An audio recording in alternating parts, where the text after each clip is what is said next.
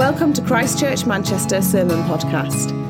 CCM is one church that meets every Sunday in various locations across Manchester. For more information about who we are or about our Sunday meetings, please visit www.christchurchmanchester.com. My home is not on this earth, not in this world. How easy do you find it to forgive others? How easy do you find it to forgive people who have wronged you or done something against you? Just a stupid example. Jess isn't here, so I can say what I want. How easy do I find it to forgive Jess when she leaves my coffee machine in a mess in the morning? It's hard work, I can tell you. Mark will know. It's hard work. But how easy do you find it to forgive others who have wronged you? And like when someone has done something and has wronged you, what actually makes it easier for you to forgive them? So how easy do you find it to forgive? And actually, what can that other person do that makes it easier to forgive them? So, with that in mind, we're going to jump straight back into our story in Joseph. And this week we are going through Genesis chapters 42 to 45. And no, don't worry, I'm not going to stand here at the front and read out all three chapters, although that would fill a lot of time. To be fair, it would fill a lot of time. But anyway, just like in a TV show, we are going to go previously in Joseph. So Tim last week was preaching on Joseph, surprisingly enough, and last week that we saw that Joseph's gifts of being able to interpret dreams leads him all the way to the Pharaoh of Egypt.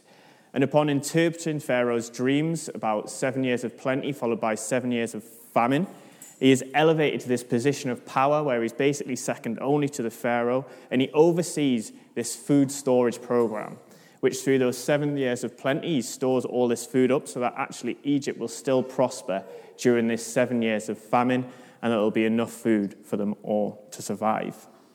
So as we jump back in at Genesis 42, people from all the surrounding nations of Egypt are coming specifically to Joseph because of his role in this food storage program and to buy food so the families could get the food they needed to survive this famine.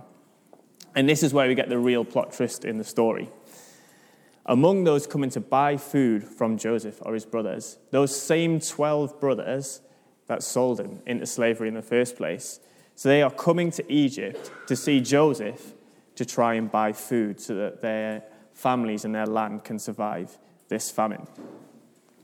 How will Joseph react? Will he turn his brothers away in anger? Is he going to be able to forgive them? Will he seek revenge? You know, revenge can be sweet sometimes for what they did. And that's what we're going to look at over hopefully the next few minutes.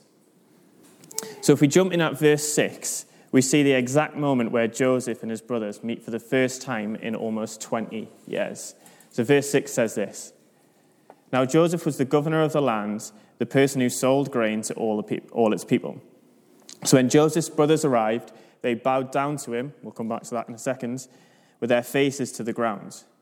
As soon as Joseph saw his brothers, he recognized them, but he pretended to be a stranger and spoke harshly to them. Where do you come from, he asked. From the land of Canaan, they replied, to buy food. Although Joseph recognized his brothers, they did not recognize him. And then he remembered his dreams about them and said to them, You are spies. You have come to see where our land is unprotected. So here we have Joseph meeting his brothers for the first time since he sold them into slavery. And although Joseph recognizes his brothers, they don't actually recognize him. Now, I know it's been 20 years, and Joseph might have had a new haircut, some new clothes, but surely one of them would have that little spark of recognition. And I mean, I've got a photo up here on the screen, and that's me a little bit longer than 20 years ago, and there's someone else in the picture in the room. You decide what you want to do with that information. And that's a little bit longer than 20 years ago, but I would like to think that you can still tell that's me. The other person, I'm not sure if you'll still be able to recognize, but they are in the room. There's a big clue. But I think you could still recognize that that's me, still as handsome as ever. But they don't recognize him. They have no recognition of their brother. And maybe that's just that they never ever thought that this could possibly be Joseph. He couldn't have possibly gone from being sold into slavery to being in this position of power.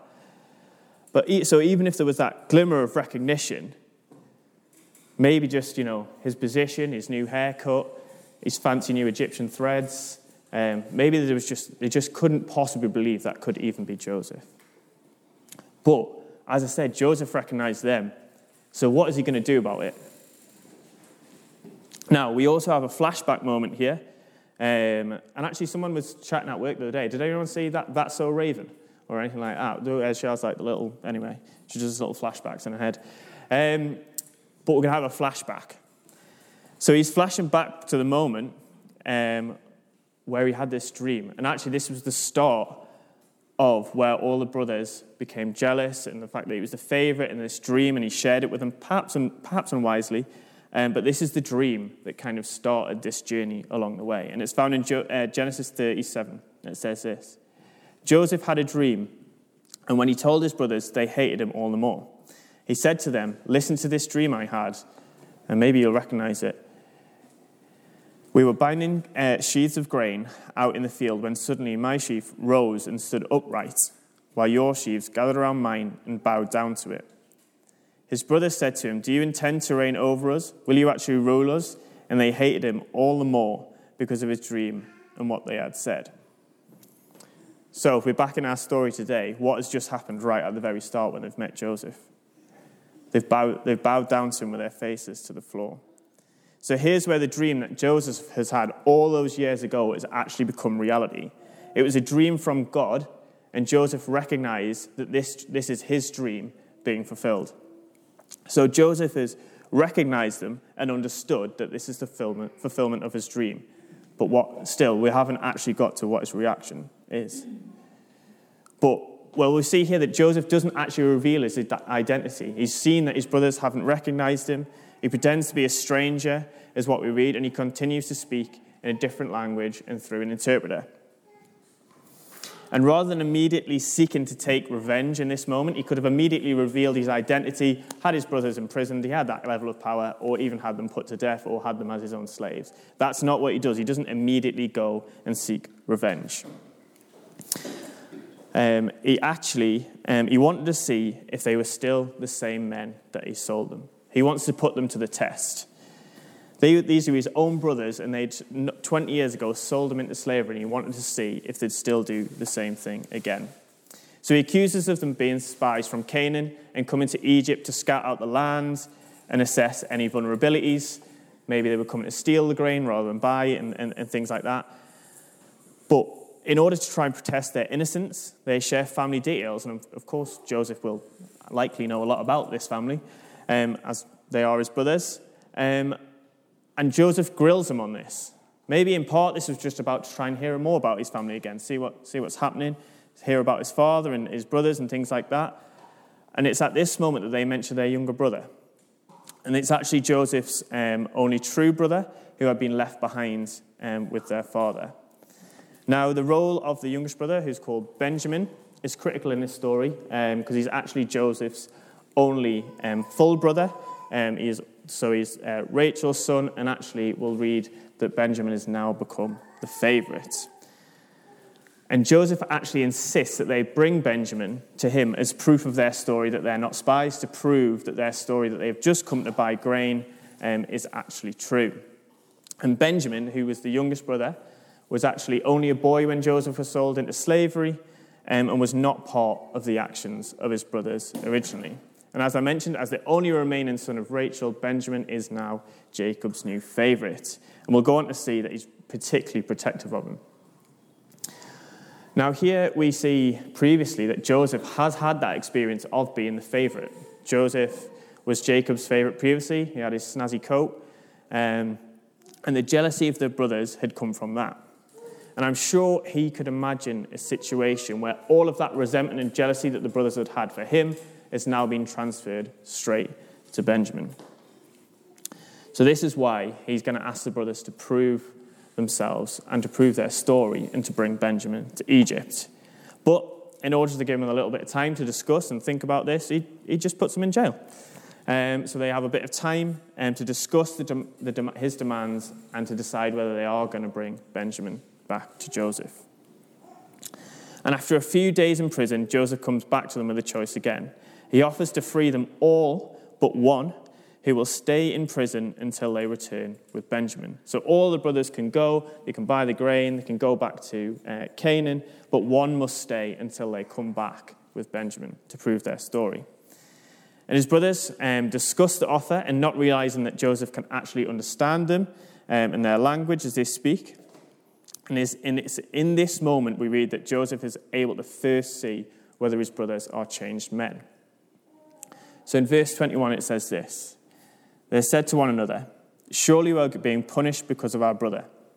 We saw how distressed he was when they pleaded with us for his life, but we would not listen. That's why this distress has come upon us.' Reuben replied, 'Didn't I tell you not to sin against the boy? But you wouldn't listen. Now we must give an accounting for his blood.' They did not realize that Joseph could understand them, since he was using an interpreter. He turned away from them and began to weep, but then came back and spoke to them again. And he had Simeon taken from them and bound before their eyes." So here's the first moment. So he's put his brothers to the test, and here's the first moment where Joseph actually sees that his brothers have had changed hearts. He sees the guilt and the remorse that the brothers feel for their actions, where they sold him into slavery. They acknowledge their guilt in the situation and even felt as if they are now paying for those actions that had happened all those years ago. They're paying for the fact that they'd sold Joseph into slavery. Joseph even learnt that one of his brothers, Reuben, had actually fought for him, arguing against the plan to sell him into slavery. And Joseph was so moved by the way they were speaking to each other about the incident, it demonstrated that their hearts had been changed as they show the remorse and guilt in the situation and acknowledging that their actions was wrong. We read actually he was so moved that it actually brought him to tears. Now the brothers might not have had this attitude. They might have actually tried to rationalize it with themselves, saying that actually what all they'd done all those years ago was for the best. Joseph was a favorite. He was a pain. They weren't kind of getting the attention or the love they deserved because Joseph was there. Lying to themselves, or actually being angry about the situation and saying, well, actually, it's nothing to do with us that we sold him into slavery. Actually, it's Jacob's fault. If Jacob hadn't made Joseph the favorite in the first place, we would never have sold him into slavery anyway. So it's nothing to do with us. It was Jacob. And this just kind of emotionally detaches themselves from the situation. They're rationalizing it. They're transferring their anger onto others and just kind of trying to rationalize that this was the best course of action without actually taking any responsibility for the situation. So rather than feeling remorseful, they could have actually just been rationalizing their actions. And actually, I think if we reflect ourselves, if we ever found ourselves in a situation like this, maybe not necessarily having been sold into slavery, but when we've wronged someone, actually, a lot of the time, if we're ever being called out, and for myself included, I think actually our initial response when being shown that we're being sinful, whether it be through a situation or someone like Jess or a friend for me that highlighting it and maybe calling me out, actually, I think I can quite often find myself rationalizing why I did it, rather than just kind of accepting responsibility for the situation and feel remorseful about the fact that I've done it. Actually, I try and rationalize with myself why I did it. Oh, well, this person did this, so that's why I did it. Oh, well, actually, I'm going to project my anger and frustration because if James hadn't done that thing, then I wouldn't have done that thing, and then it wouldn't have happened in the first place. So actually, it's nothing to do with me. It's because James did that first. And often I think we find ourselves kind of in that situation rather than just bringing it to God and being remorseful or feeling that sense of guilt about the situation. Actually, we find ourselves rationalizing or just flat out denying the reality of the situation. But actually, just like Joseph in this story, or Joseph and his brothers in this story, God wants us to come to him with remorseful and sorrowful hearts, just like his brothers have come to Joseph now. Sometimes that's all we can do.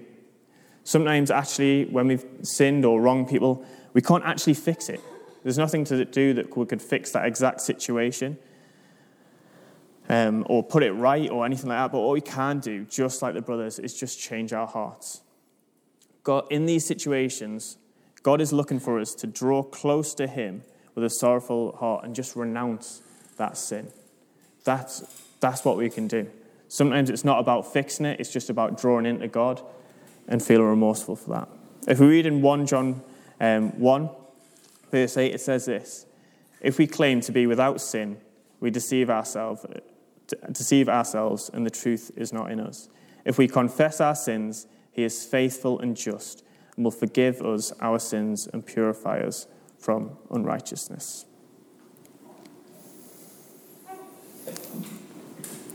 Now, if we go back into Joseph and his brothers, so having shown this remorse and guilt for selling Joseph, they've passed his first test. They've shown that they feel bad, I guess, about what they've done previously. So in keeping with his promise that he made to the brothers, he keeps one of them, Simeon, and sends the rest back to Canaan with his word that upon their return with their younger brother Benjamin, he will release Simeon, as it will prove that they aren't actually spies.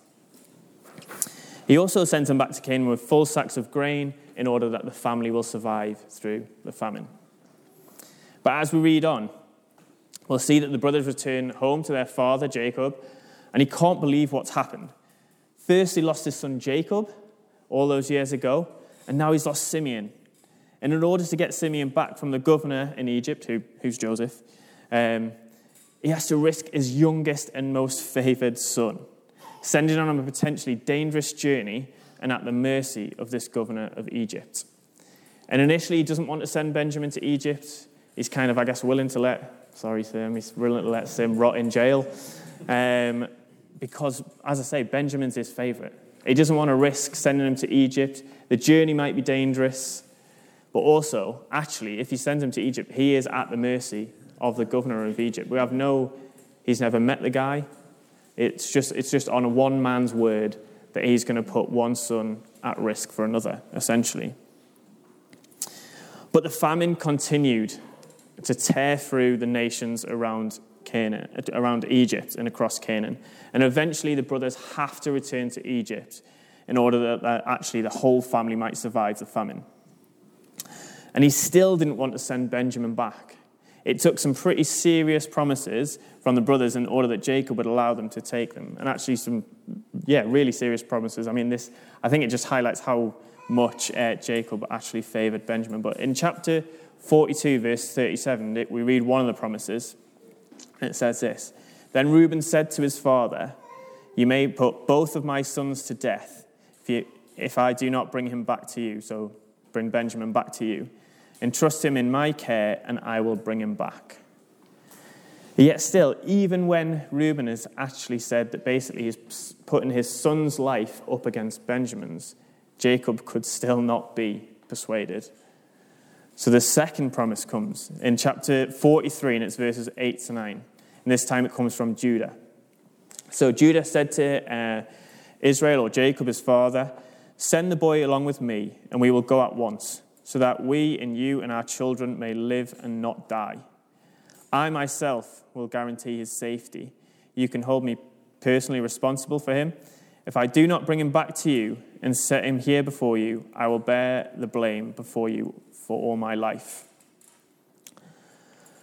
And as I say, I think the verses just highlight a couple of things. Firstly, it does, again, I think, reconfirm that the brothers seem to have changed their hearts from all those years ago when they were jealous of Jacob. They're willing to sacrifice either themselves or their closest family members, being Reuben's sons, in order to get Benjamin to Egypt, in order that they might get some more grain, just to help everyone in the family eat and survive this famine. And as I mentioned, the fact that it actually took these kind of promises, this level of promise where people are essentially putting their lives against others, or potentially sacrificing their life for others, took those kind of promises even to kind of remotely persuade Jacob to let them head back to Egypt. Again, it just highlights that Benjamin really, truly is now the favourite. But he does let them go. He lets them go. So all the brothers head back on to Egypt, this time with Benjamin in tow. And when they arrive back in Egypt, they still don't recognize Joseph. Maybe he's got another new haircut and another new jacket because he's a big man in Egypt now. But actually, when Joseph sees that they've come with Benjamin, he invites them into his home. So he invites them into his house. He lets them wash after the long journey. I don't know if this is the treatment that he gave everyone. I'm going to assume not. He provides water for their animals that they brought along the journey and actually prepares a big feast for them. And it was during this feast that Joseph started the second test for his brothers to see if they truly changed. And during the feast, he feeds his brothers, but he pays special attention to his brother Benjamin. So this is the youngest and Joseph's only, what's the word I'm looking for here? Full, thank you, Bill. Full brother. And he actually we read that he gave Benjamin 5 times as much food as his brothers. Now, I don't know about you and if you have any brothers or sisters, but I'm sure if my mum started giving me 5 times as much food as my sister and brother, I'm sure they would have something to say about that. And this might have been part of the test. Again, maybe this is Joseph testing his brothers again to see how they react and see if this made any of his brothers jealous again, because they already know that Jacob favours Benjamin. So he wants to see if just as they were jealous of him, are they still as jealous of Benjamin? And we actually read about the next part of Joseph's test in verses 1 to 5 of chapter 44. Now Joseph gave these instructions to the steward of his house. Fill the men's sacks with as much food as they can carry, and put each man's silver in the mouth of his sack. Then put my cup, the silver one, in the mouth of the youngest one's sack, so that's Benjamin, along with the silver for his grain. And he did as Joseph says. As morning dawned, the men were sent on their way with their donkeys, and they had not gone far from the city when Joseph said to his steward, "Go after those men at once, and when you catch up with them, say to them, 'Why have you repaid good with evil? Isn't this the cup my master drinks from and also uses for divination?'" Or this is the cup that Joseph uses when he's interpreting dreams. "This is a wicked thing that you have done." So here we have Joseph's putting the brothers' remorseful and repentant hearts to the test. He's put this silver cup in Benjamin's sack, and actually we read that he's actually going to give them the opportunity to give up Benjamin completely. As it was suggested that whoever had stole this cup would be either go into slavery or put to death, but the others would go away free. It was only the man that had stolen the cup that would be brought back to Egypt, I guess, for trial or judgment. So actually, he's given his brothers the opportunity to abandon Benjamin into slavery or death in Egypt, but they would completely get away scot-free. They go home, they'd probably go back home with their money, they'd go home with all the grain. So actually, in the bigger picture, their families would survive. Yes, Jacob might not be particularly happy about this, but actually they would all survive. And they would get away scot-free, essentially. Everything would be fine for them. It would only be Benjamin that suffered. And can we remember a time where the brothers were in a similar situation 20 years ago? These are the very same brothers that sold Joseph into slavery. And I think if this was then, so if this situation had happened then, I'm pretty sure they would have jumped at this chance to sacrifice Benjamin, the favourite son, and get away with their lives. But it's here that actually we see the true extent of the brothers' remorse and repentance for their previous actions. When Joseph's steward catches up with them and finds the cup in Benjamin's sack, they're all in despair. Rather than just sacrificing Benjamin, they all return to Egypt to plead their innocence to Joseph. And we're going to jump right back into the verses where Judah is pleading with Joseph. So Judah's actually the guy that promised to essentially give his life for Benjamin's. Where Judah is explaining that Benjamin is his father's favourite and how reluctant he was for even Benjamin to come to Egypt. And how he told them that if any harm came to Benjamin, the grief would kill him after already losing his son Joseph. So yeah, in verses 30 to 34, this is Judah pleading for Benjamin's life. And he says this: "So now, if the boy is not with us when I go back to your servant, my father, and if my father, whose life is closely bound up with the boy's life, sees that the boy isn't there, he will die. Your servants will bring the grey head of our father down to the grave in sorrow. Your servant guaranteed the boy's safety to my father." So this is Judah saying that he guaranteed the boy's safety to his father. "I said, if I do not bring him back to you, I will bear the blame before you, my father, all my life. Now then, please let your servant remain here as my lord's slave in place of the boy, and let the boy return with his brothers. How can I go back to my father if the boy is not with me? No, do not let me see the misery that will come on my father." So again, here is where we see the true extent of Judah's repentance. Not only did he feel remorse for his actions in selling Joseph into slavery, but when faced with a similar situation again, in that he was able to, get rid or sacrifice someone else for himself, his actions were completely different.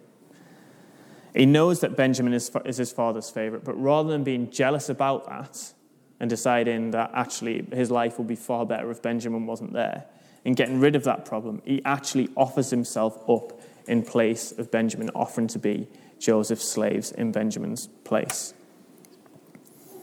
His true repentance has actually transformed him. Not only is he remorseful, but actually his actions reflect the fact that he feels guilty and he has been transformed. And actually, when we repent and turn to God in these situations, that's what he can do in our lives. When we truly repent, it can be deeply, deeply transformative. And it turns us into people who, when faced with similar situations in our lives, when previously we would have either just rationalized our sin, or we would have just kind of ignored it completely, it actually turns us into people when faced in similar situations that may cause us to sin again, actually we respond in a way that honors God. When we draw close to God and share with him where we struggle and fall down, and we want to actively repent, he can transform us. And I know personally that there are many times in my life where I've acted in a manner that I'm perhaps not proud of. It's not always immediate. It does sometimes take a little bit of time to decide that you want to draw in close to God. But when I've drawn in close to God and I've gone to God with a repentant heart, he has transformed me, and I don't act the same in similar situations. Because God doesn't promise to never put us in situations again where we would sin. And he doesn't promise that, but he does promise to forgive us and help transform us, so that actually when we're in those situations again, we'll act in a way that honors him. And that's just what has happened to Judah here. So what is Judah's response to all this? What is Joseph's response to Judah and his brothers' plea? Remember, these are still the same brothers that sold him into slavery. It's not like anything, in terms of that, the facts of the story still haven't changed. Yes, they might be changed men, they might have their changed hearts, but they still did sell him into slavery. But Joseph's response to his brother's plea is actually forgiveness. We read that having seen the genuine change in his brothers, he couldn't carry on hiding his identity. He reveals himself to his brothers and actually explains what God has done. And his brothers, I'm not going to read the verses, but they are very shocked. Let's just say. They are very shocked that this is Joseph. They hadn't recognized him with his new haircut and new clothes 20 years on, but they are very shocked that this is Joseph. But we're just going to jump in here. I think it is verse 4. So, then Joseph said to his brothers, he's just revealed himself. He's revealing himself to them. "Come close to me." When they had done so, he said, "I am your brother Joseph, the one you sold into Egypt. And now do not be distressed, and do not be angry with yourselves for selling me here, because it was to save lives that God sent me ahead of you. For 2 years now there's been a famine in the land, and for the next 5 years there will be no ploughing and reaping. But God sent me ahead of you to preserve you for a remnant on earth and to save your lives by a great deliverance. So then, it was not you who sent me here, but God. He made me father to Pharaoh, lord of his entire household and ruler of all Egypt. Now hurry back to my father and say to him, 'This is what your son Joseph says. God has made me Lord of all Egypt. Come down to me, don't delay. You shall live in the region of Goshen and be near me. You, your children and grandchildren, your flocks and herds, and all you have. I'll provide for you there, because 5 years of famine are still to come. Otherwise, you and your household and all who belong to you will become destitute. We see here that actually, despite that, all that they have done, Joseph still forgives them. Joseph sees that God has been at work through the situation, through his life, and it's actually God that has placed him in this situation and placed him actually as essentially in charge of all of Egypt. But not only does he forgive them, he actually wants to reconcile and rebuild the relationship. He doesn't forgive them and say, all right, on your merry way, here's some sacks of grain. You go on back to Canaan, I forgive you, but there's still a little bit of tension there, given that you did sell me into slavery. Yes, I've done well out of this, but you did still sell me into slavery. No. He forgives them, and he wants to rebuild that relationship. He wants to rebuild the relationships with his family. He doesn't hold on to that sin. He doesn't hold on to the fact that they sold him into slavery, which I'm sure he can do, and I'm sure a lot of us here do all the time. But he forgave them and invited them to live with him in Egypt in order that relationship could be rebuilt. So I'm just going to ask you the first question again that I asked you this morning. How easy do you find it to forgive people?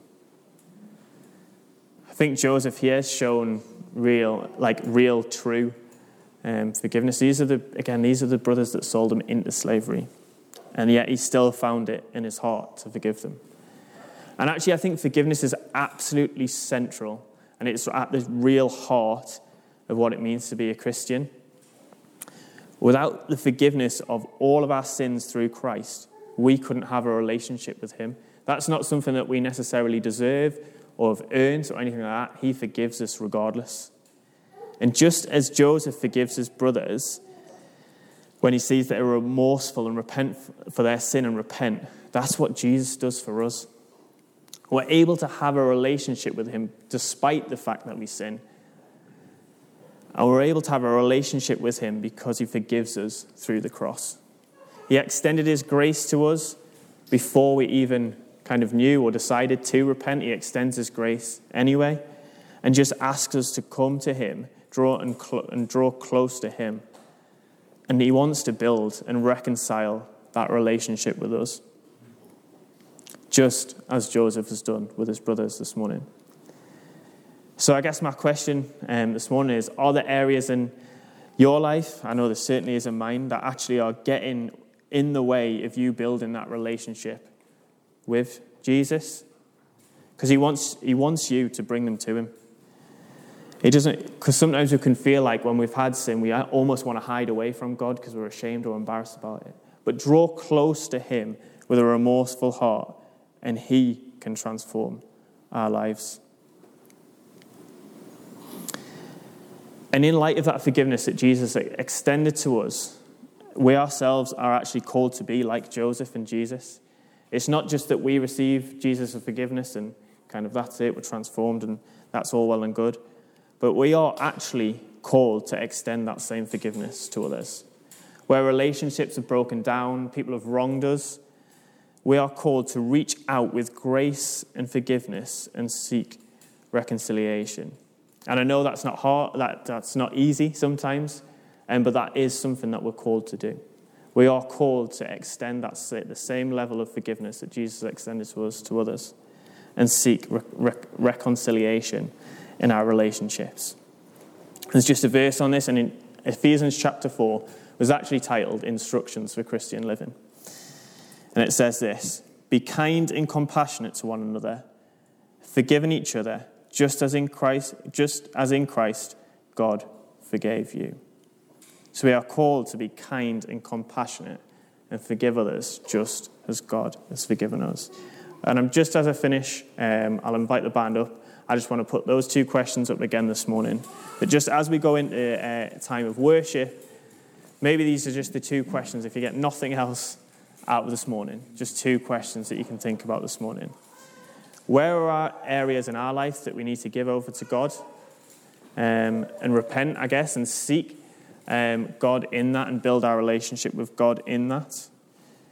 And are there any relationships in our lives at the minute where we should be extending forgiveness and seeking reconciliation?